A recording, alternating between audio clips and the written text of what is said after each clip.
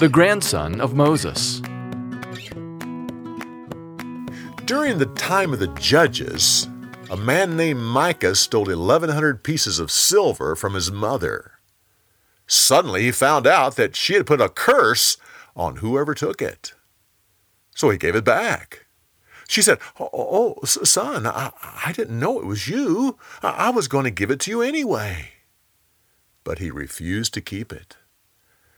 So she took some of it and made an idol for her son to put in his home. With the rest, Micah made special clothes for worship and provisions for a priest. A young man named Jonathan was a Levite from Bethlehem. He left home looking for a place to settle down. He stayed the night in Micah's house, and the two of them became friends. Finally, Micah said, "Stay here, and I'll make you a priest for my idol. I'll give you everything you need, clothes, meals, and a place to stay, and I'll even give you a salary." Jonathan agreed, and soon he became like one of the family. At that same time, the tribe of Dan was looking for a permanent place for their people. In all the years since Joshua, they hadn't found a place of their own. They decided to send out 5 soldiers as spies. The spies camped near Micah's house, and Jonathan went out to visit with them. They said, "You have a Bethlehem accent. What are you doing here?" He told them about his job and how well Micah treated him. When they found out that he was a Levite and a priest, they said, "Please, ask God if we'll be successful." "Oh, don't worry about a thing. The Lord is with you." The men left and continued their search. Finally, they found a wonderful place where the people were peaceable and unprotected. The spies went back to their tribe and said, "We found a place for us to live. It is a good land, and the people will be easy to conquer." So the people of Dan sent 600 men to conquer the city.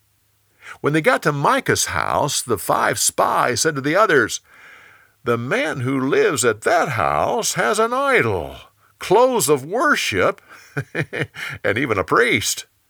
We could use those things in our new city." So the 600 men went to Micah's house. Jonathan came out to greet them. While he stood there, the 5 spies went into the house and took the idol and all the stuff that went with it. Jonathan said, "What are you doing?" "Shut up and listen carefully. You have a choice.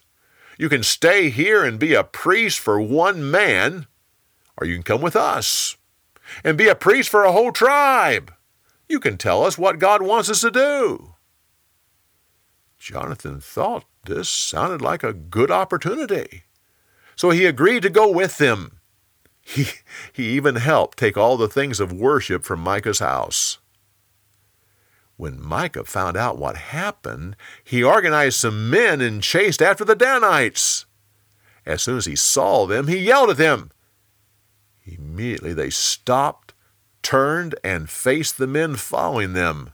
They yelled back, "Why are you following us?"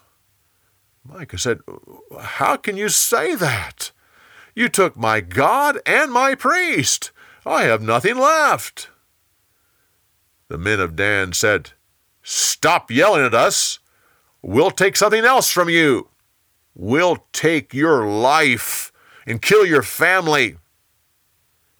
Micah saw there was nothing he could do, so he turned and went home. The Danites continued on their military campaign. They attacked the peaceable people and killed them all. They burnt down their city and built a new one. They called it Dan, and it became their permanent home.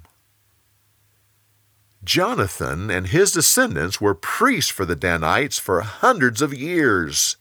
They helped them worship that idol until the Assyrians took them into captivity. Jonathan, was the grandson of Moses. For more, go to BibleTelling.org.